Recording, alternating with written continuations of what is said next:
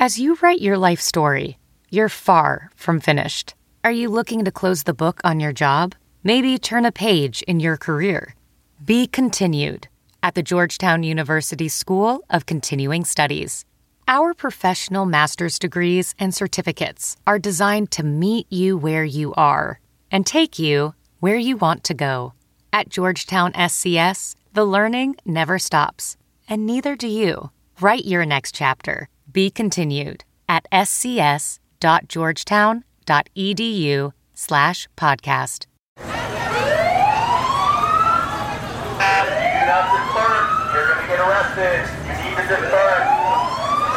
Hundreds of protesters are on the streets again tonight for the 6th day in a row.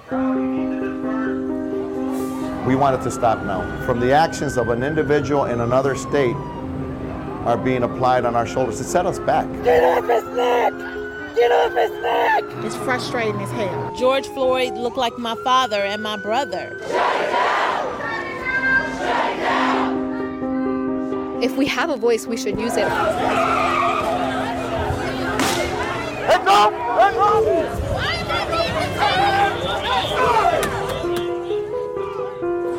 What's this for? What's the National Guard for? What do we want? Justice! What do we want? Now! I don't think our job here is ever done. We need a leader, a real leader. People need to protest until they hear they're heard. And the protests march on. 6 days and 6 nights of unrest in Milwaukee and all across the country as the death of 46-year-old George Floyd in Minneapolis has set off a nationwide outcry for racial equality and justice. Police are weary, but the protesters say they won't stop until their voices are heard.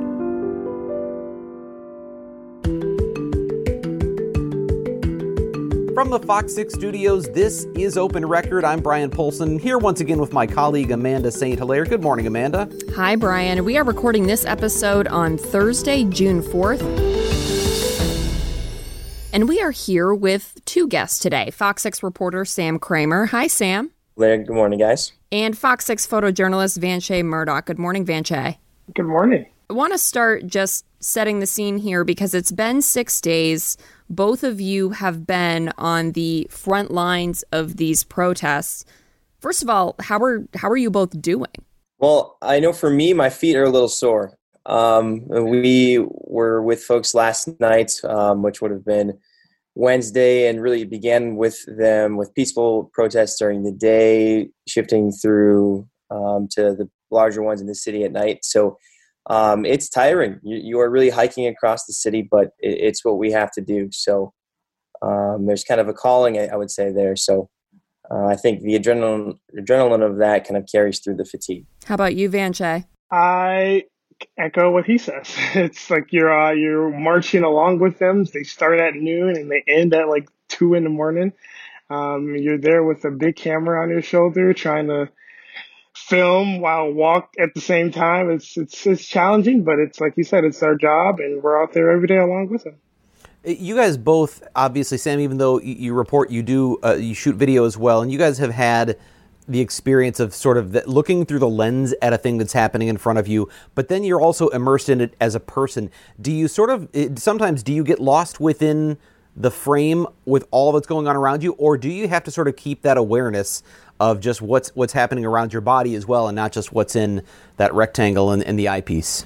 I think there are moments of both, right? Because there are so many unknowns as far as where things are headed, what the goal of something like this is. Looking last, which would be Wednesday night at District 5, Milwaukee Police District 5, you have people just standing outside, and it's almost like everyone's waiting for something to happen.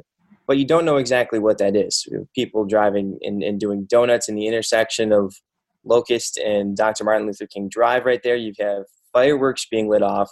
All the while, National Guardsmen and Milwaukee police officers are just kind of standing to watch. So at one point, I think you switch between the camera viewfinder to see things up close, and then just to kind of see it out wide for a better understanding, but really just to kind of grasp it from as wide a context as you can.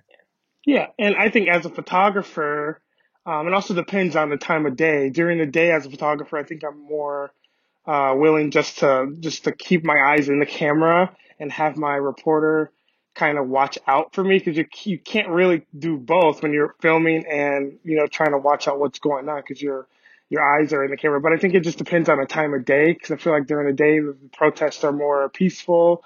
They're just walking and bothering traffic. But during the nighttime is when they take a turn. So I think that's when you really have to rely on your reporter as a photographer to make sure things around you, because your eyes are in the camera lens, that things don't get out of control.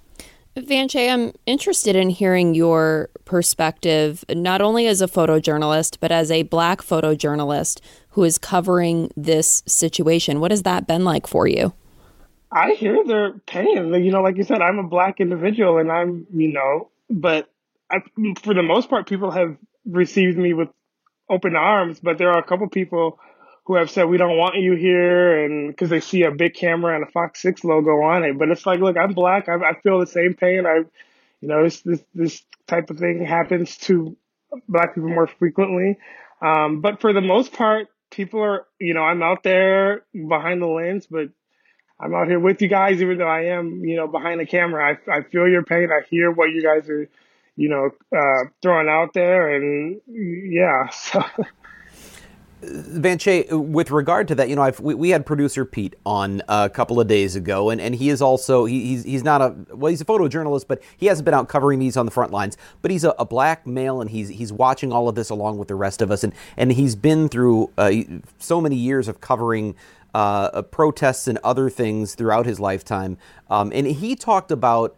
He even went back as far, producer Pete's older, he went back as far to the OJ verdict and said that he was at the time selected as, well, you're our Black photographer, go in and get the reaction we can't get. So they sent him to a barbershop to get reaction. And he discussed feeling almost like he was, I don't know if he used this term, but what he described was sort of feeling used and feeling maybe, I think he said he felt like a sellout.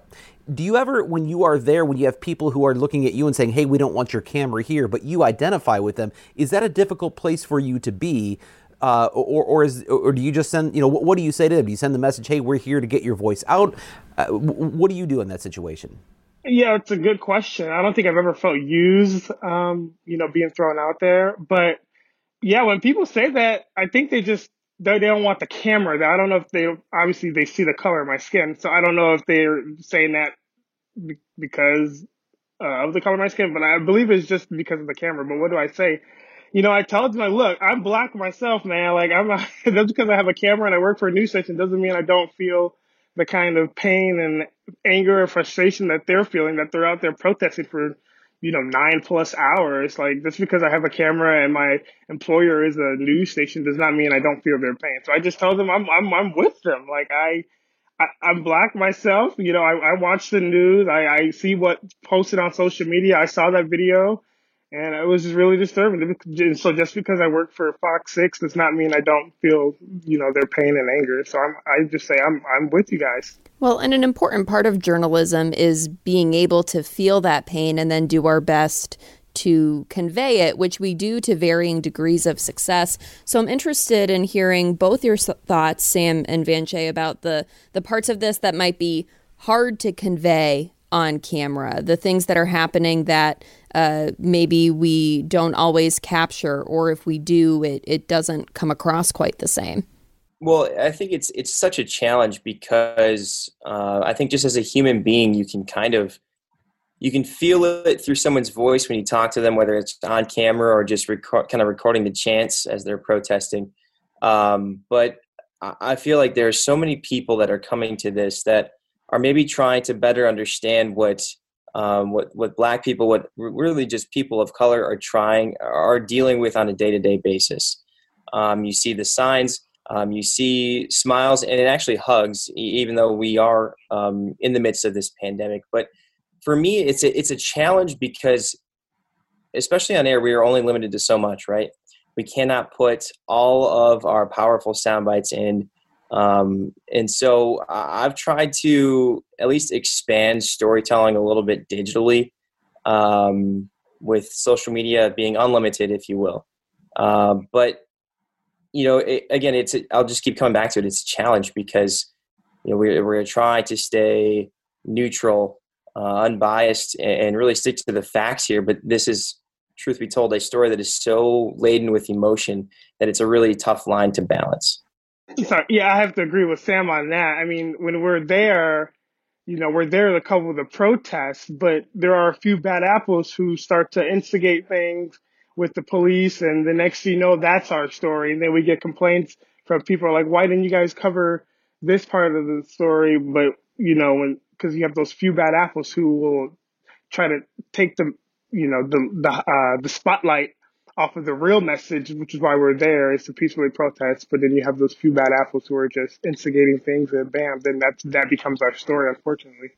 Sam Van Shea talked about, his ability to look at anyone who's not welcoming him with the camera, and he can at least say, hey, look, man, I'm black too, I feel your pain. Obviously, you're a white male. Have you experienced, what have people said to you? Have you been made to feel unwelcome while covering this? What kind of interactions have you had? Have you gotten support? What's it been like as you've been out walking with these protesters? Yeah, it's a good question. It's been a mixed bag. We've had, frankly, a lot of people. I would say the majority of people are welcoming. They understand what we're there to do, which is document what's happening. It's not to take sides. And then you have other people, I would say maybe 10% or lower, that really just aren't happy with us being there. They equate us to the national media and say we are the ones that are kind of stoking this fire, that we should get out of here. We had people, men and women, people of color, white people as well, get right in our face Wednesday night and Thursday morning and just say we're not welcome here. That it's relatively dangerous for us to be there. They don't agree with us covering this. So it's kind of a interesting dilemma to toe that line because I've always kind of told people we're there as a witness.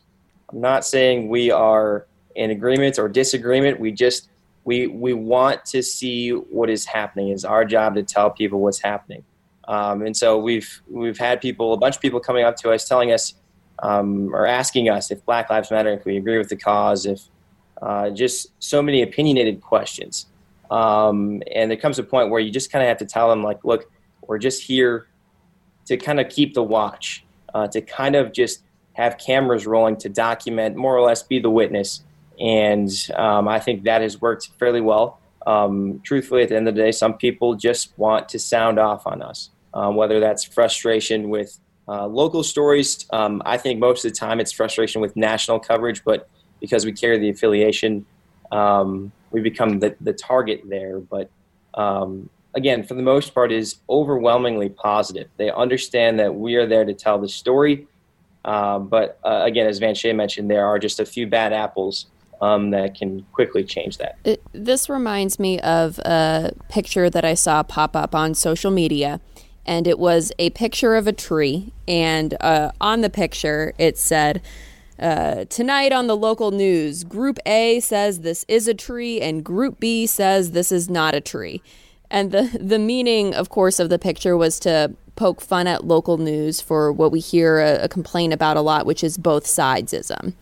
And when we talk about both sides, I do want to ask what you're talking about, because I think we can all agree here when it comes to racism, we're not going to sit here and go, is racism good or bad? We're not going to, we're going to let you decide. So when we talk about both sides, when we talk about covering these protests fairly, what do we mean by that? I think it's searching for the reason as to what that specific protest is trying to accomplish. I don't think there's any denying that there are, there's some racism in play, particularly with what happened to George Floyd, which is what set this all into motion. I think there strikes a line between fairness as far as, okay, keeping an eye on the protesters. What are they doing to spread this message peacefully? I guess the both sidesism here is looking at one side of being the protest, and then I guess in the second is that message being conveyed, or is it being hijacked toward just another clash of violence with police? if that makes sense. What do you think, Vanche? Yeah, I echo what he said. Like, we're there to cover the protests, the peaceful protests. You know, people marching in the streets for hours upon hours. Like, I don't know how they do it, but they're just out there for hours trying to get their message across. And then you also have this other group of people who are there. I don't know if they joined along or if they were there from the beginning, but you have this group of people who like to start things with, you know, the pretty much the police. And so then that escalates, and then bam, you have that side of the story, while you also have the peaceful protesters who were there trying to get their message across. But unfortunately, you had those few bad apples who are there to get their message across, which is a different one from the peaceful protesters. Well, I think one of the great misnomers in referring to things like, you know, how news is covered is that there are only two sides. There are often these issues are so complex. There are many, many sides, and they're not always easily delineated. I mean, you look at, as you said, even among the protesters or among the people who are trying to have their voices heard, there's dissent. There are some who are very upset with those that you describe as protesting organized and peacefully during the day, who are unhappy with the protesters who are causing trouble at night, particularly when we had over the weekend the vandalism, we had the looting. You had people crying out for that to stop because it was potentially interfering with the peaceful message that so many had worked hard to get out during the day. So we see some of that. You also, we heard overnight, or we heard yesterday, certainly police have thoughts on this. And Milwaukee's police chief, Alfonso Morales, made the statement that they want this to stop. Others say these protests are not going to stop until the voice is heard. And then you have the chief saying, we want this to stop because we're being essentially punished for what happened, the actions of individuals in another city.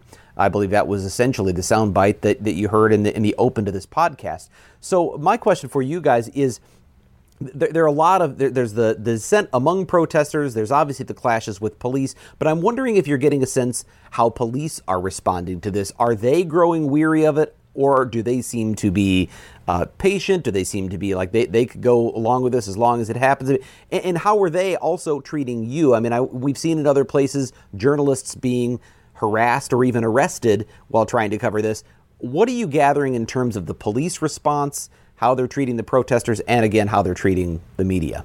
Well, I think the last few nights I've seen it change. And so I'm not sure what's driving that, but I think early on, Milwaukee police and the county sheriff's office were really kind of right up there next to the protesters. And then as we followed along, at least for me, Wednesday, I didn't see anyone really within a block or two. So I think they're giving them being the protesters more of a bubble to operate, and they weren't being particularly forthcoming, the protesters, as far as where they were going last night, because they said that there was an opposition group in town. They just didn't want to cross that path, if you will. But I saw sheriff's deputies closing off access to and from I-43 maybe around 5 p.m. But around just after that, I mean, I was with the group as they marched all the way south and coming up east on Lincoln Memorial Drive, actually on the east side, I should say. I really didn't see any police at all. And until that group made it to District 5, that is when they were met with, the law enforcement presence. I think police realize that, frankly, this is a extremely hot button issue, and any missteps are going to be really not just broadcast on all of your traditional media. It's going to take off on social media. So I think there's a cognitive understanding that there is no room for error. So to me, that would explain why they kind of loosen things at least Wednesday night into Thursday morning.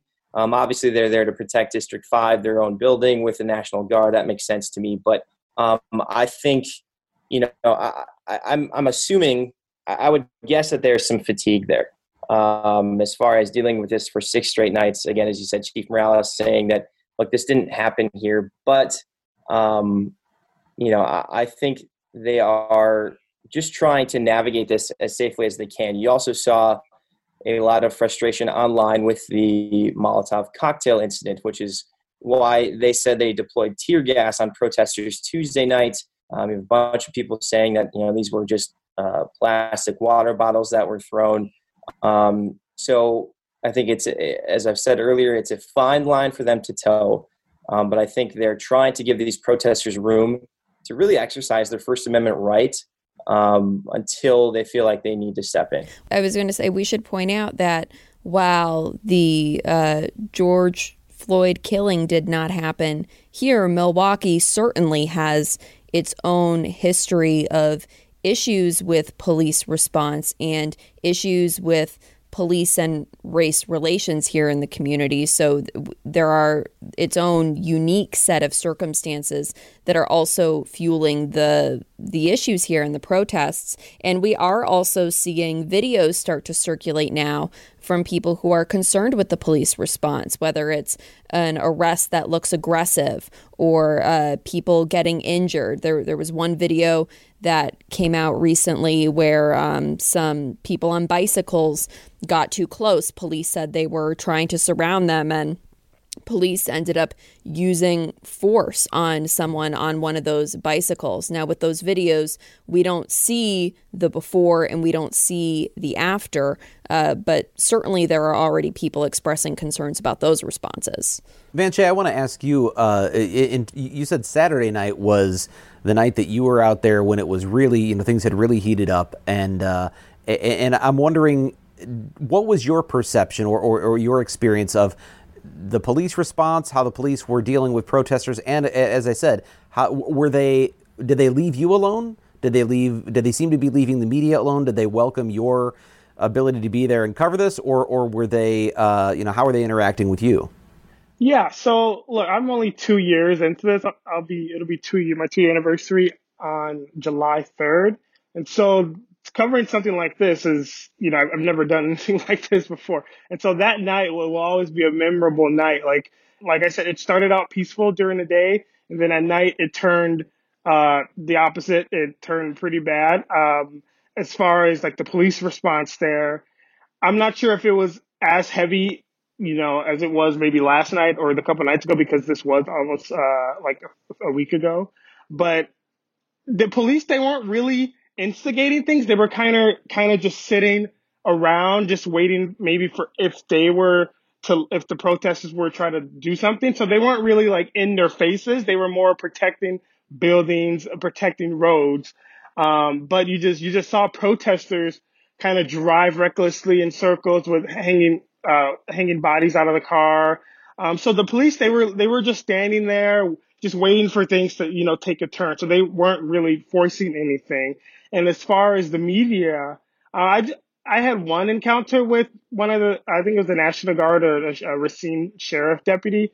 They just told me to get out of the way. They saw my camera. I told them I was with the media. He just said, get on the sidewalk. So they pretty much left us alone, let us do what we wanted as long as we weren't in their face, of course, blocking their view of. So you had freedom to move around as you needed to for the most part, as long as you weren't impeding some particular action? Exactly, yeah. And I was there with other media, too, so every other station was there. So we kind of all just pretty much stuck together. So, yeah. What are the things that you both are keeping an eye on as you continue to cover these protests? Obviously, we don't know when they're going to end. I've thought about that, too. What drives us to the end? And frankly, I don't have the answer for that.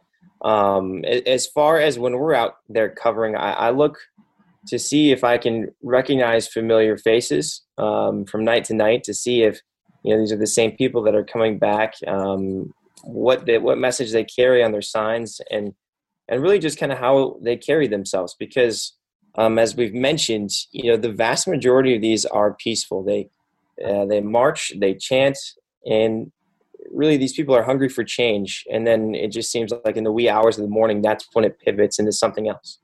I guess I wonder how you translate the march that is going on through Milwaukee streets into City Hall, into the Fire and Police Commission, into the county executive's office. How do you transition from words, from protest to actual action? And frankly, I don't know how that happens. You wonder how long this can go on, because And just thinking about this and chatting with one of our photographers yesterday, unemployment is really high right now. The weather is also really nice. So it's not like those two forces are, I don't want to say they're enabling, but it certainly doesn't help if you're looking at this from a police perspective. But again, the big thing I guess I would be looking at is how do you transition from just marching to inflicting change? Have you heard when you're out there, are protesters, especially the more organized protesters, do they have specific demands? Are they saying what they want from this? Beyond the obvious racial equality, racial justice, equal treatment, but are they giving specific demands? Could you talk about how does this translate to City Hall? What are they asking for? Well, I guess the one thing that stuck out Wednesday night, the group about 8:30 Wednesday night circled up just a little south of Bradford Beach and kind of let people take the megaphone and kind of sound off a little if they'd like. And one of the ones that drew a resounding applause was calling for the resignation of Milwaukee Police Chief Alfonso Morales. And that was really kind of the first I had heard of that, at least while walking with these people on the street. They want police reform, but I haven't heard a ton of details as to what that would look like or what that would mean. Is it reviewing, manuals, use of force policies, etc.? I'm not sure, but they're looking for some sort of reform there. Vanche, have you heard any specific requests from the protesters as to what they're looking for, what kind of change they would like to see going forward? Yeah, so the only day I was out there, they pretty much said they wanted justice, but that was on Saturday. So obviously things have changed since now and then. But they really just wanted justice for George. They want these things to not happen to Black people anymore. They want structural change. They want their voices heard.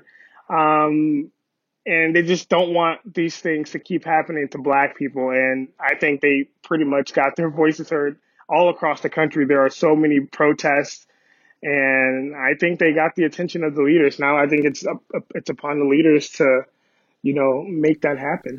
It's got to be tough to piece together the big picture of what's happening because you're walking with the group you're with and you're seeing what you're seeing, but this is going on throughout the city. And of course, we have other reporters at different locations, but where you are, things might be peaceful, things might be calm. Where someone else is, something else breaks out. And I think a lot about how, depending on what newscast you watch even, you could have a very different idea of how these protests are going. So if you're watching our news in the morning and you didn't catch any of our evening newscasts where people were largely peaceful during the day, and then you see everything that happened overnight because that's what's new, that's what's going to make it on the morning news, you probably do have a very different idea of what's going on than someone who's watched daytime newscasts. Yeah, there are several times where protesters on Saturday would come up to me and ask, why don't you guys cover this or that? And I'm like, we do. And do you watch the full show? And he was like, no. Well, I mean, the stuff that's more important or the stuff that's breaking is obviously going to come on right off the top of the show. You have to watch the full show. We cover those things, but unfortunately those things get pushed back because of more pressing, breaking news or other big things that kind of take the highlight away from those peaceful things. I just look at this and the situation and the time that we're in right now, and you wonder, when are these protests going to end? But look at what we've dealt with already in 2020, which has been unlike any year I've experienced in my 47 years on this earth. The pandemic alone seemed never ending, and it hasn't ended, and it's not going to end for quite some time. But now we have this unrest and these protests across the country. The George Floyd, the murder trial for the officer involved, and then the aiding and abetting trials for the other three officers, that's going to go on for quite some time. That won't be resolved, and until there's resolution there will be uncertainty about it. And who knows what else this year is going to bring, but I imagine Sam and Vanche, you both might need to invest in a good couple of extra pairs of walking shoes.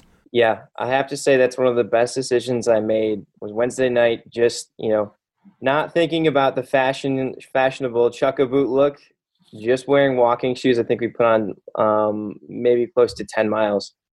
And let me be clear. I think that's very important because you hear the stories of why people are there when you walk alongside them and what they're really looking for as far as that reform, as far as why they say, they're joining along, whether they're white or a person of color. But yeah, it definitely putting some miles on the tires. What about you, Vanshay?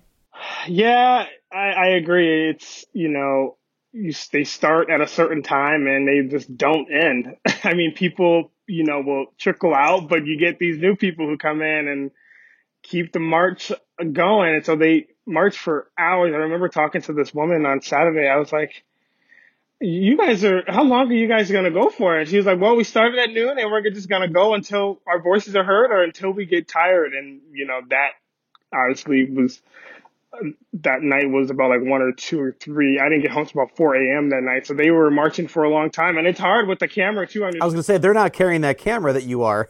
Exactly. Man, I tell you, Saturday, my shoulder was like my right shoulder was very sore. And so I went to get a massage the day after and that just felt a lot better.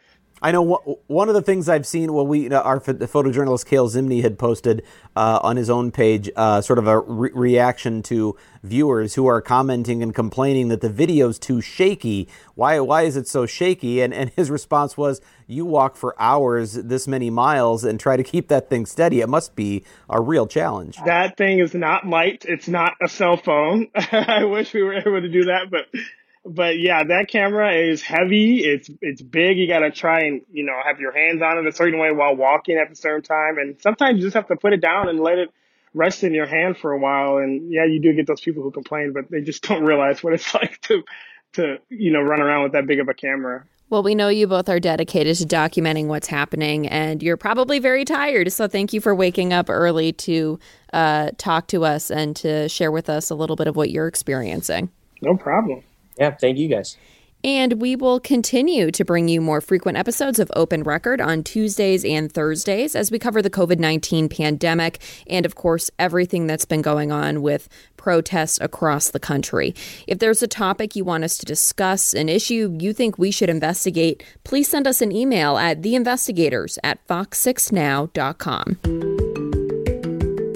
And of course, thank you as always to the people who make this podcast possible, producer Pete, Dave Machuda, Suzanne Barthel, and Sarah Smith. And please subscribe to Open Record if you haven't already. You can find it wherever you listen to your podcasts. Thanks for listening. I'm Brian Polson for Amanda St. Hilaire. We'll be back with our next regularly scheduled episode on Tuesday.